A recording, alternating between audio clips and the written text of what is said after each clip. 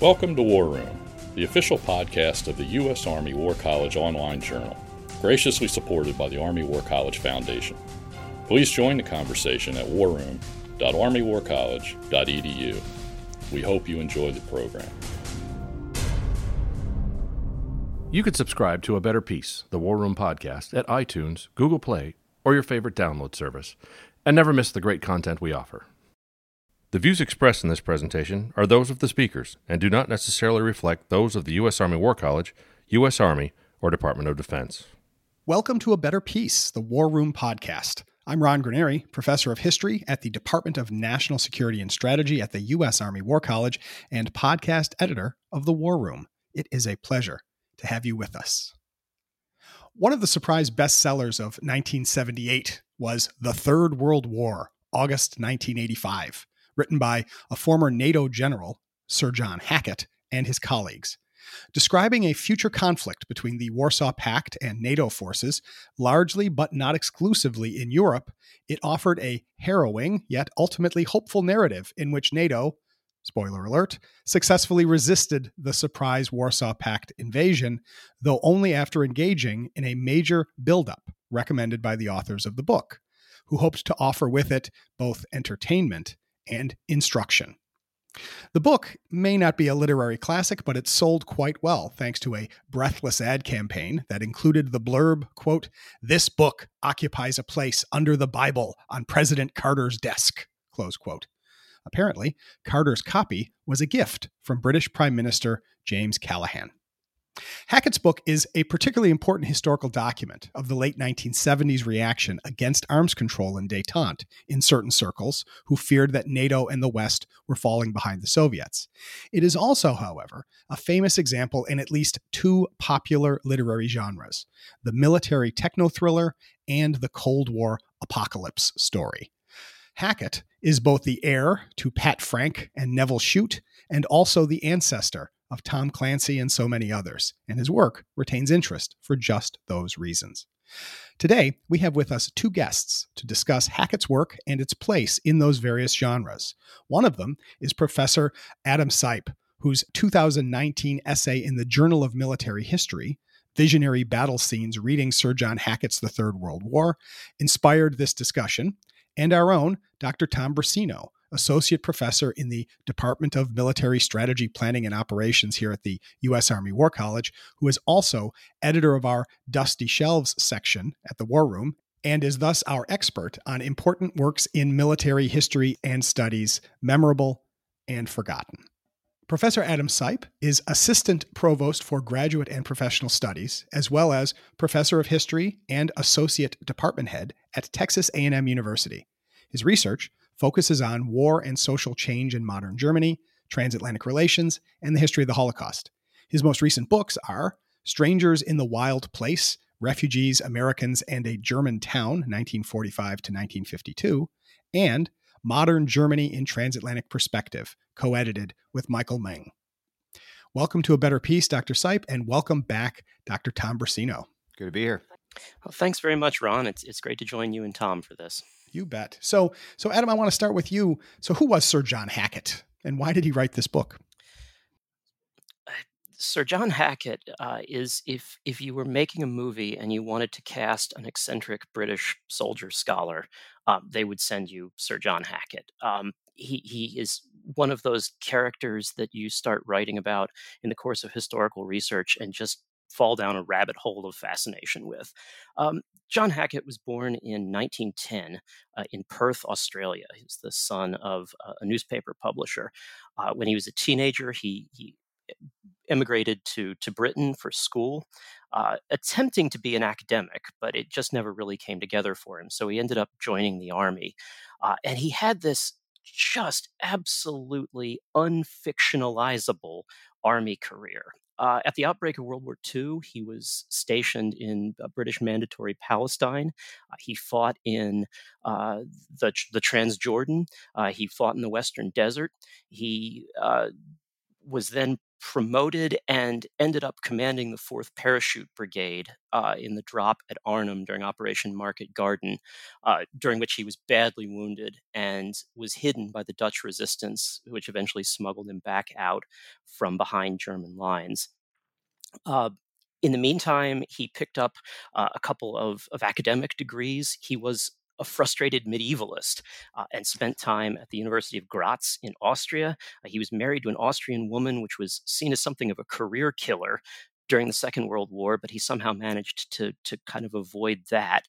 And then during the 50s and 60s, he emerged as one of the great soldier scholars of the British Army. He spent time in Northern Ireland, eventually being the commanding general of British forces there, and served what would be his last command and his most important command as the commander of the British Army of the Rhine in 1967.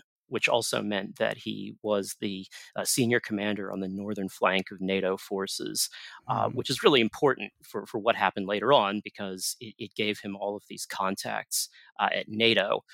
When he retired, he then got to fulfill the dream of being an academic and became essentially the president of King's College London, which is where his papers are today.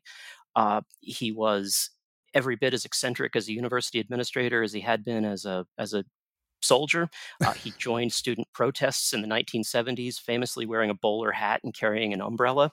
And he also became a well-respected defense intellectual, someone who wrote for the popular press in Britain about defense issues. He had been very close to Basil Liddell Hart, spoke at Liddell Hart's funeral, and was a loud and proud proponent of conventional rearmament. He was a fierce critic of Britain's drawdown of conventional forces during the Cold War and repeatedly warned the public that Britain's conventional weakness could be exploited by the Soviet Union in Central Europe.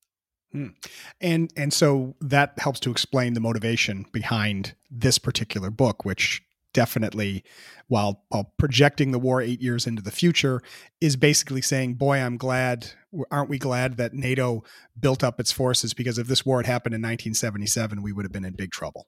Yes, I mean, the story of how he came to write the novel is itself kind of remarkable. In 1977, he published a memoir called I Was a Stranger, which was about his experience being hidden by the Dutch underground. And Hackett, among other things, was a deeply believing Christian.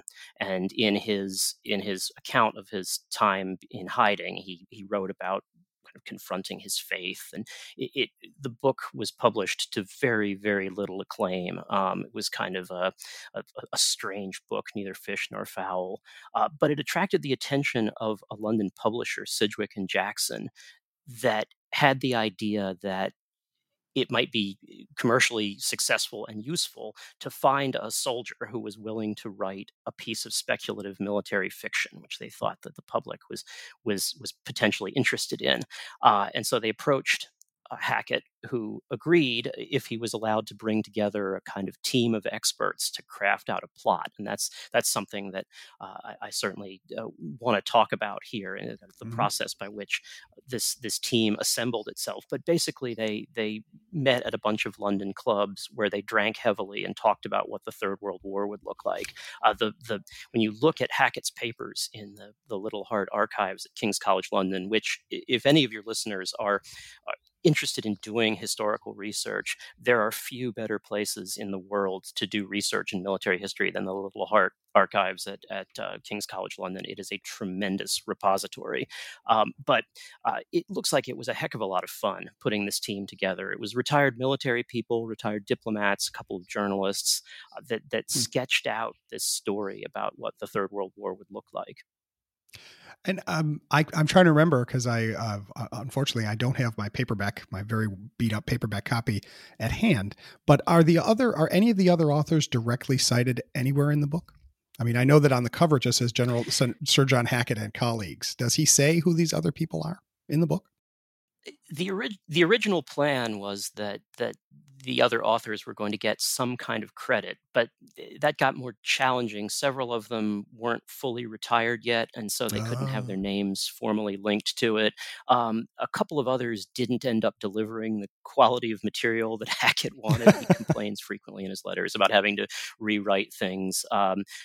His naval specialist wrote a version of the proposed war in the Atlantic that was so Britain centric that it stretched the grounds of credibility, and so Hackett had to sort of fire him.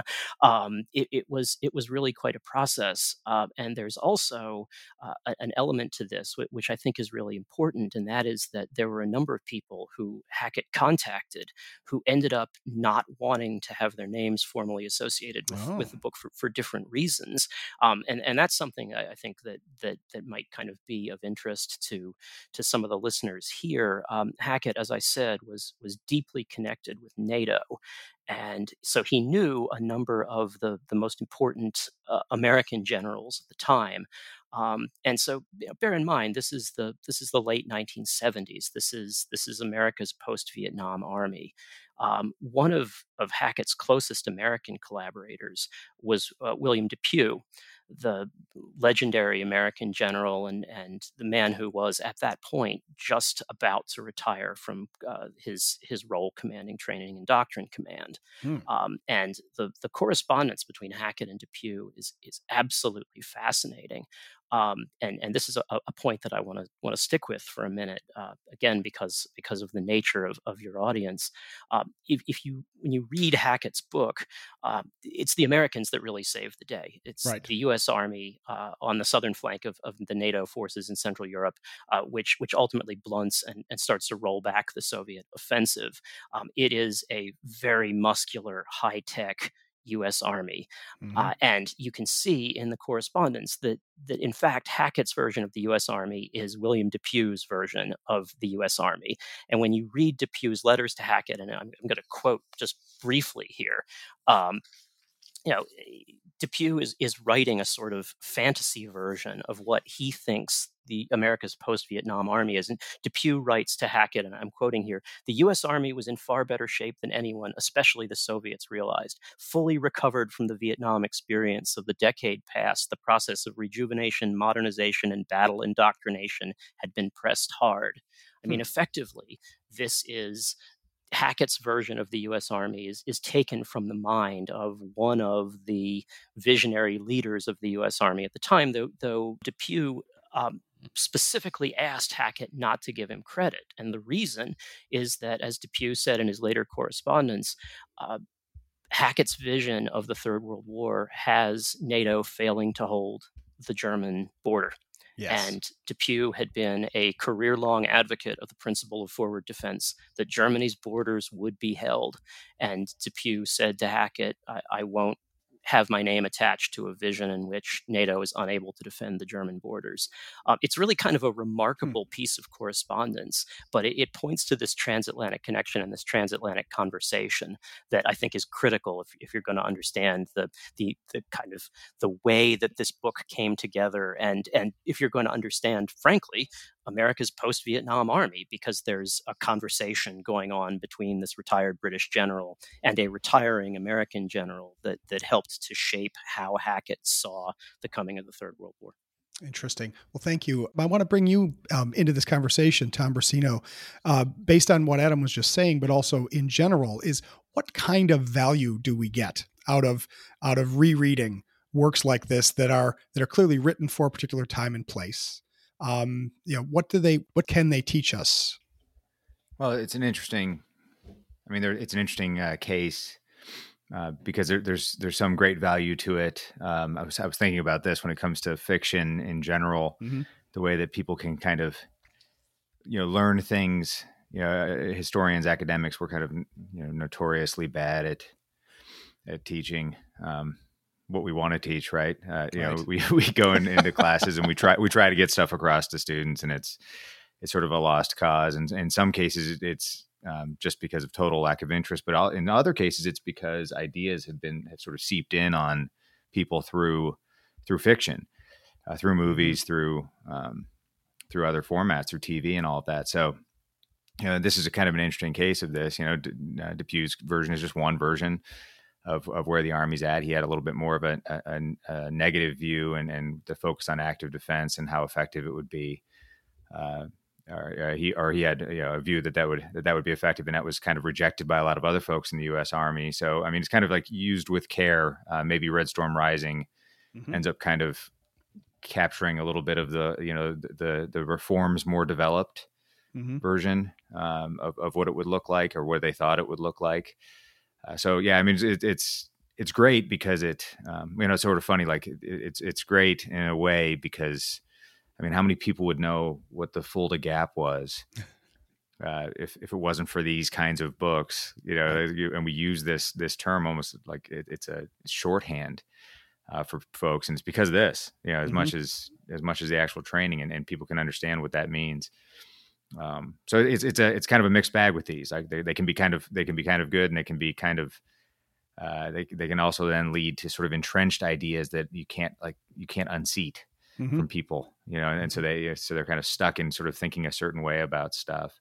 And also is like, and in this case too, I think is I was reading something else recently that was kind of making a similar case to some of the stuff you see in here, and I've only read parts of this book. I haven't read this all the way through yet. I've been enjoying Adam's writings about it as much as the book itself. But that the idea of what kind of came out of the 73, the Arab-Israeli Wars in 73, and what came out of that, and what they thought they knew about Warsaw Pact versus NATO technology and weapons, and then like how rapidly that changed, and you get this 1991, and all well beyond the calculations, the best hoped for calculations when you started putting that same kind of technology against each other, where it was in the Gulf War. Right. So you kind of have this, and this book sort of sits right on the sort of pivot there. Right. So it's kind of interesting whether it's how accurate it is. Right. Yeah. There's no Abrams in this one, right? They're not there yet. There's no Abrams. There's no Bradley. There's right. a lot of stuff that's not there yet. Yeah. So some of that is kind of missing. So you kind of see a little bit of that, what's left over, and Depew is responding to that, right? That the 73 war. And if you look at the Army doctrine that he was most responsible for, the 1976 Operations Manual 100-5, he was, it has graphics in it of ranges of weapons and effectiveness, comparisons of weapons, something you never saw in those kind of manuals ever before that or ever again after. Because of this little lab experiment that happened in the Middle East in 1973. I don't want to diminish the war, but as a from the perspective of these military leaders in the Cold War, it's like this lab where they kind of look at these weapons and see what happens. Right. So yeah, it's great to have some of these, because it kind of puts you into these little spots, and you get to see kind of what's state of the art for a moment. You can learn something about it, but then you have to be careful because stuff changes, and it is speculative. Right. And it changes very fast. And so to go back to you, Adam, I had the quote from, that Callahan gave Carter a copy, and that Carter kept it on his desk. We don't know for how long. We don't know how long it stayed there under the Bible. But what was the international reception of the Third World War? Yeah, that's a great question. I mean, it's a little bit difficult to sum up quickly just how big and influential this book was. I mean, the numbers are fairly straightforward. It sold 3 million copies. It spent 40 weeks on the New York Times bestseller list, 26 editions, 10 languages. Nobody expected this book to be the kind of commercial success that it was. But the numbers alone don't convey just how big a book this was. I mean, one of the really striking things in doing the research for this piece was seeing the range of places where this book was reviewed and talked about. It was an absolute publishing sensation. A bookstore manager I quote in the article says that the only comparison he could make was to The Godfather, which I think is a very odd comparison, but there you go. Okay. It was a book, and part of the argument that I make in the article is that it was a book that was so successful and so influential because it was such a kind of global book. It was a book that let people in all different parts of the world think about war.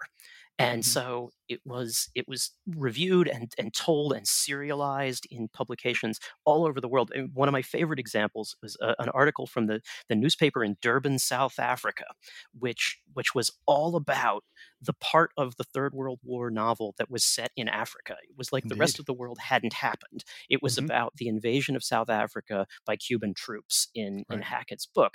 And the other favorite thing about that review is that it had an author photo of Hackett, but somebody obviously got the photos confused, and it was in fact a photo of the then late German Chancellor Konrad Adenauer instead of Hackett. I don't laugh out loud often while doing research, but that made me laugh out loud.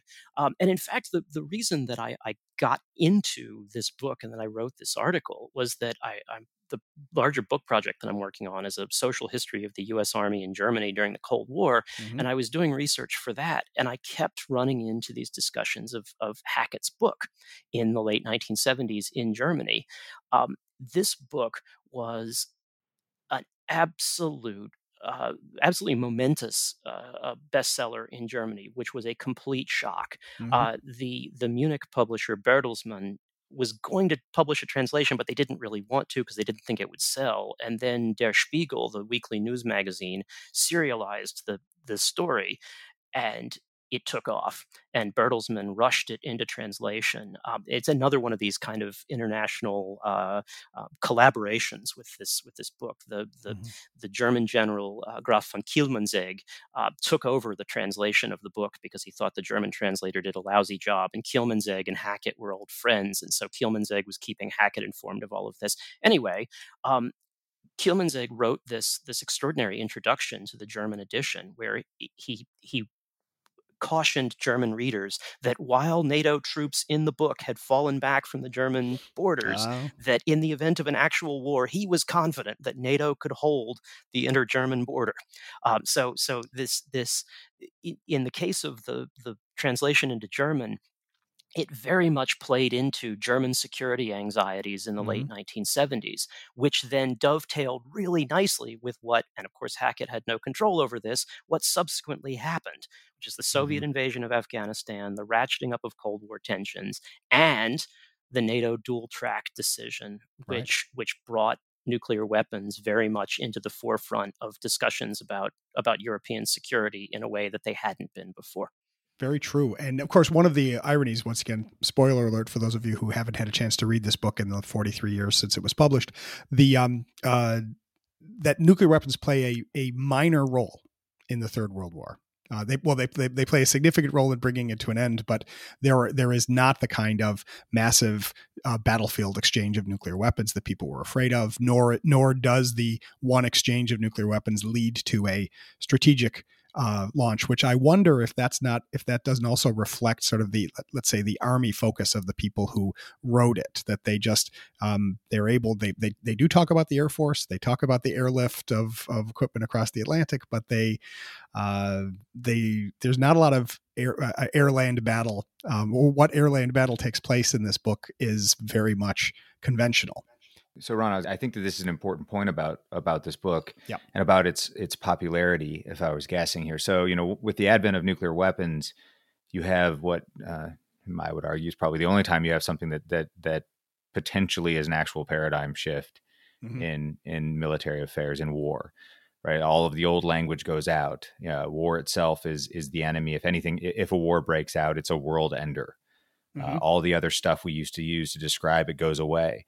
And one of these things that you kind of see this pushback against this from time to time in the Cold War, that maybe it'll just be unconventional wars under this, as proxy wars or proxy conventional wars or unconventional wars under the umbrella, under this threat of nuclear weapons. But really, a lot of the intellectual energy and a lot of the popular culture, both in the 70s and later, and especially in the 80s, went to this kind of apocalyptic, world-ending scenarios. War. Nukes, it's Mad Max time. Let's roll. So it's Fury Road if you want to get real crazy. So I think the idea that you could have a war and it could actually, still look like kind of a normal war. And we kind of make fun of it, like, oh yeah, this is just what their view. They want to have this view, but inside the militaries because they want to, the Army wants to have a role Right. in this, and it's not just an Air Force show and a missile show. But they were right. We did fight a bunch of conventional wars underneath, and we have not, at least as of the time we are recording right now, we have not had the apocalypse yet. Yeah, let's be careful. It's 2020. Let's knock on wood about this. We still have a month and a half to go here, so this could go poorly. So let's not tempt fate on this too much. But yes, no, so far we're doing okay with it. So yeah, I mean, it is an important, so, and I think that sort of glimmer of hope. Sort of funny when you talk about that in war, right? Oh God, maybe we could just fight a regular war. It's kind of a glimmer of hope. And I think that sort of resonated with people when everything else you're getting is day after kind of stuff and Terminator and war games and all the kind of game theory stuff that was very dominating in security studies. So you got these kind of guys who are sort of below that level, just sort of toiling away. But but what if a fight breaks out and we don't use nukes, or we don't primarily use nukes? It doesn't go to enough nukes to destroy the world 6 times over. So I think that's part of why this book resonates, and why it's sort of worth reading again. Right. Go ahead, Adam. Oh yeah. So if I may, the issue of the nuclear exchange and broadly for your listeners, when the Soviet invasion starts to go awry, the Soviet leadership sends a small nuclear missile to destroy Birmingham, and NATO in response destroys Minsk. And it's clear from the correspondence that in fact the Hackett and his team really wrestled with which cities to destroy. I think they took some glee out of destroying Birmingham, but they weren't sure about Minsk. And in fact, there's a wonderful piece of correspondence where the Belarusian exile community in London complained vociferously about the destruction of Minsk. And so there was some discussion that if the book was ever translated into Eastern European languages, they'd need to change the city. But anyway. Do we know if they did, Adam? They did not. They did not. Okay. There was discussion, but they did not. But on a more sort of a larger scale, the fact that there's a limited nuclear exchange was really important because Hackett thought privately that the book was way too optimistic, but an awful lot of readers thought that losing 2 cities and millions of people was kind of pessimistic, right. and this became an issue when Reagan in 1984, kind of out of nowhere, said that this was one of the most important books he'd ever read. Put together a list of the 3 most important books he'd ever read, and this was one of them. And there was some kind of concern among parts of the American press that the president was endorsing a book where there was a nuclear exchange. Well, 2 years later, Tom Clancy published Red Storm Rising, right. in which the story is broadly the same, except there's no atomic exchange. And that became Reagan's kind of go-to referent, right. replacing the Third World War. And the difference is Red Storm Rising does not end with 2 smoldering ruins where Minsk and Birmingham used to be. Right. And of course, that is, of course, the fascinating thing about fiction that claims to be both speculative and instructive in a way is when push comes to shove, the authors will make literary choices. And, and going back to what Tom suggested, right? Certain books are more fun to read when they don't result in the destruction of all of humanity. And that sort of appeals in a particular way, which leads me to sort of our final thoughts here. We only have about 5 minutes left, but I wanted to ask, based on the various genres we're talking about here, the techno-thriller or the Third World War kind of books, do either of you have any books that you would especially like to recommend in this genre for our listeners? So I'll start with you, Adam. Sure, thanks. So writing this article and doing this project gave me an opportunity to go back and reread a bunch of military speculative fiction that I read as a kid, which was in the 1980s, which was a lot of fun. Many of these books, including, I should add, the Third World War, are not great pieces of literature. With that proviso in mind, a couple of books that really sort of jump out at me. One of them, a book that I hadn't looked at in years before I started this, was H.G. Wells' 1907 novel, War in the Air, which is absolutely fascinating, not as a depiction of military aviation, because that really wasn't a thing yet, but as a vision of what war might look like in the future. This is not a book that I think we need to read as a predictor of what the future looked like, but as a vision of what a very, very smart sort of intellectual thinking about social change, thought about war at the turn of the 20th century. So that's one I would recommend. And then a different book with a similar title, perhaps coming a bit more from out in left field, Karl Čapek's 1936 novel War with the Newts, which is a little bit difficult to sort of summarize quickly. It is a book about European politics in the 1930s, told from the perspective of a small country, Czechoslovakia, in the heart of Europe. If the greatest threat to world security was a race of super intelligent salamanders. And I know I'm not doing a great job of selling the book, but you got to read it. It's an absolutely tremendous and deeply funny book about the 1930s and about what international and national security looked like in Central Europe in the 1930s. Karl Čapek's War with the Newts, I can't recommend it strongly enough. All right. Well, I like the sound of that. Tom, do you have anything to compete with super intelligent salamanders? Yeah. So if we're going to be, so I kind of said my piece a little bit about, I mean, I think people have seen a lot of those in terms, a lot of the back and forth, kind of Watchmen and after an potentially apocalyptic or apocalyptic ones that have been out there. In terms of like maybe a Dusty Shelves would make a recommendation if somebody wanted to take a swing at something like Canticle for Leibowitz would be an interesting one. I think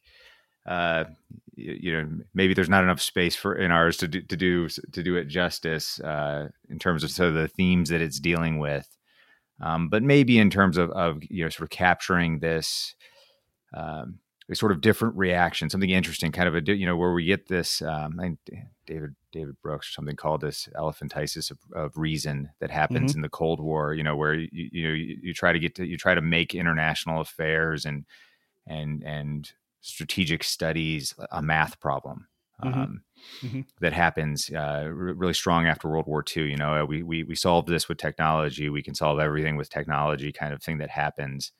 Hyper rationalism.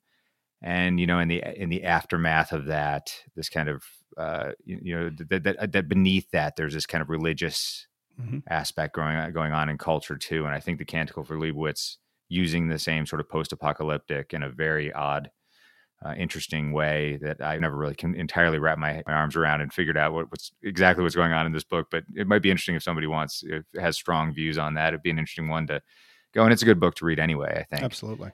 So that's one that's it's never been out of print, and it's fairly well known, but not as well known as it used to be. And it might be one that like, hey, let's there's some deeper issues in some of the stuff that we talk about.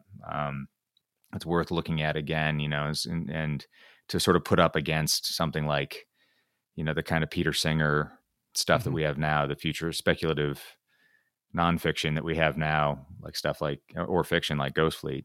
Right. And the new one, I can't remember the name of the new one that they just came out with, but it's doing some sort of similar stuff. What are these other ones that kind of get at some deeper themes in civilization, and what does civilization mean, and what does it mean when it goes away? Right. So that's an interesting one. It might be one to look at. Excellent. Well, I'll go ahead, Adam. If I could add, I think Tom's point is really well taken, and one of the things that struck me about Hackett is the degree to which reviewers and readers have used Hackett as a way of understanding subsequent pieces of military speculative fiction.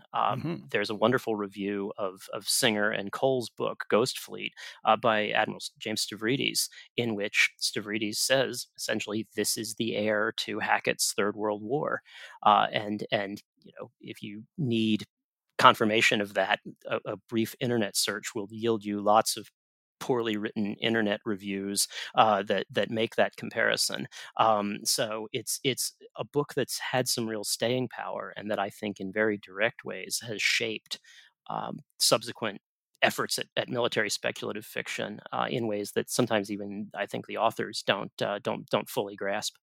Well, that's great. Well, thank you for both of you. I have to say, at the risk of self-promotion, that a year and a half ago, I wrote an essay on a canticle for Leibowitz, which anybody who wants to look it up on the internet, unfortunately, it's not for the War Room, so I can't mention the outlet directly.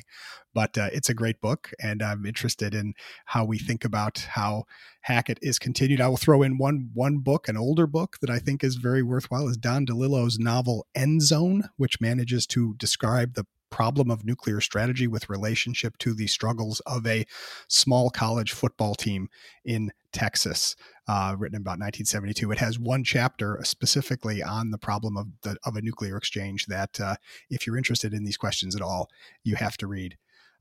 With all that in mind, unfortunately, we are just about out of time for today. So I want to thank Professor Adam Seipp for joining us to talk about his work. Thank you so much, Adam. Thanks a lot for having me. You bet. And thank you, Tom Bruscino, for sharing your wisdom with us here on the War Room. And we hope we get some more contributors to the dusty shelves to keep Dr. Bruscino busy. That's a very important thing for us to do here. And we thank all of you for listening in on today's podcast. Please send us your comments on this program and all of the programs, and send us your suggestions for future discussions. We always are excited about any comments that you might have. Please take a minute to rate and review this podcast on the podcatcher of your choice after you subscribe to A Better Peace, because of course you want to subscribe to A Better Peace. If you rate and review, it helps others to find us, which grows this community for these discussions. And we are always interested in having that community grow so that we can keep talking to all of you. But until next time, from the War Room, I'm Ron Granieri. And that concludes our program.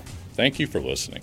The views expressed in this podcast reflect those of the speakers and do not necessarily reflect the views, policies, or positions of the U.S. Army or the Department of Defense. Let us know what you think. Provide us your feedback, comments, or suggestions through our webpage at warroom.armywarcollege.edu. And have a great day.